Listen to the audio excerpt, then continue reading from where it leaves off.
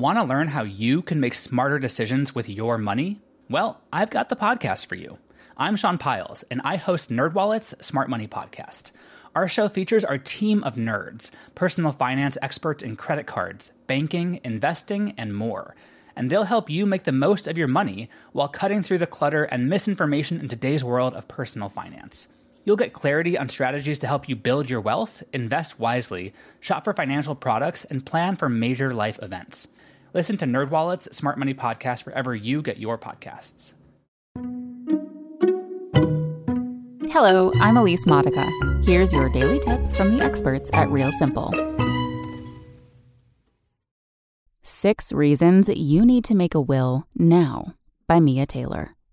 Talking about and thinking about death can be very uncomfortable, but avoiding the issue altogether and leaving yourself and your family members unprepared for such a reality is even worse. According to a Gallup poll released in June 2021, 46% of Americans have a will that details how their money and estate is to be handled after their death.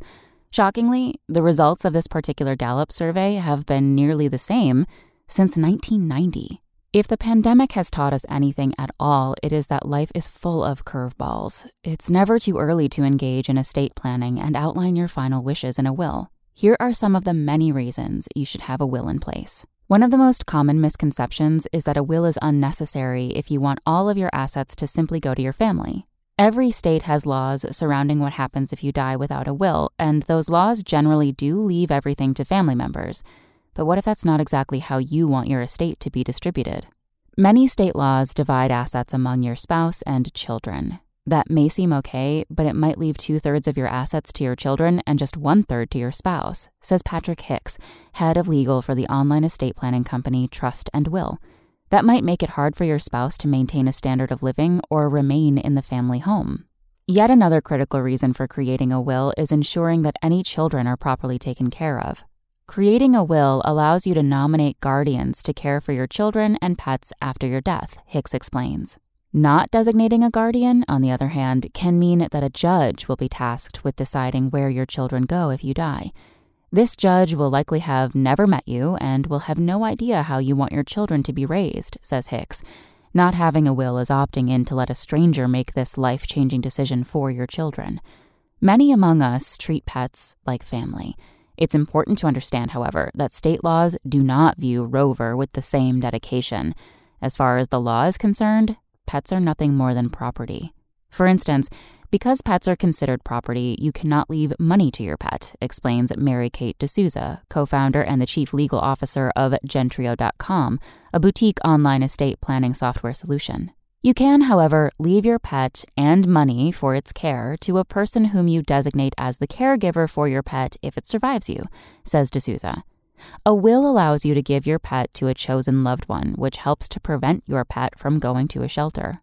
Paying taxes is about as fun as undergoing a root canal. Creating a will can help minimize this burden for your heirs, reining in the estate taxes they may be responsible for addressing. You'll be able to direct funds to charitable causes and make gifts to your heirs that are not taxable, explains Kruger. Properly structured estate plans may reduce exposure to as much as 40% of federal estate tax and state-level taxes that can hit larger estates, adds Mary Lago, a CFP and executive vice president with Ferguson Wellman Capital Management. You've already paid taxes on your income. Why do it twice, says Lago. In case it hasn't been made abundantly clear by this point, wills are not just for your benefit, says Hicks. Your family and loved ones are the people who will ultimately be the most affected by whether or not you took the time to draw up this important document.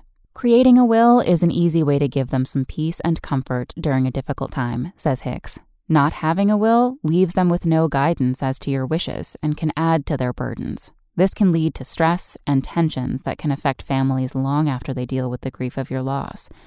A will can seem totally unnecessary when you're young and healthy. Of course, we all hope for long and healthy lives, but that doesn't mean we shouldn't prepare otherwise, says Hicks. Creating a will won't magically reduce your life expectancy. Creating a will most often gives you peace of mind and helps you relax, knowing that you have a plan in place. Thanks for listening. Check back tomorrow or go to realsimple.com for the latest. Want to learn how you can make smarter decisions with your money? Well, I've got the podcast for you. I'm Sean Piles, and I host NerdWallet's Smart Money Podcast. Our show features our team of nerds, personal finance experts in credit cards, banking, investing, and more. And they'll help you make the most of your money while cutting through the clutter and misinformation in today's world of personal finance. You'll get clarity on strategies to help you build your wealth, invest wisely, shop for financial products, and plan for major life events. Listen to NerdWallet's Smart Money Podcast wherever you get your podcasts.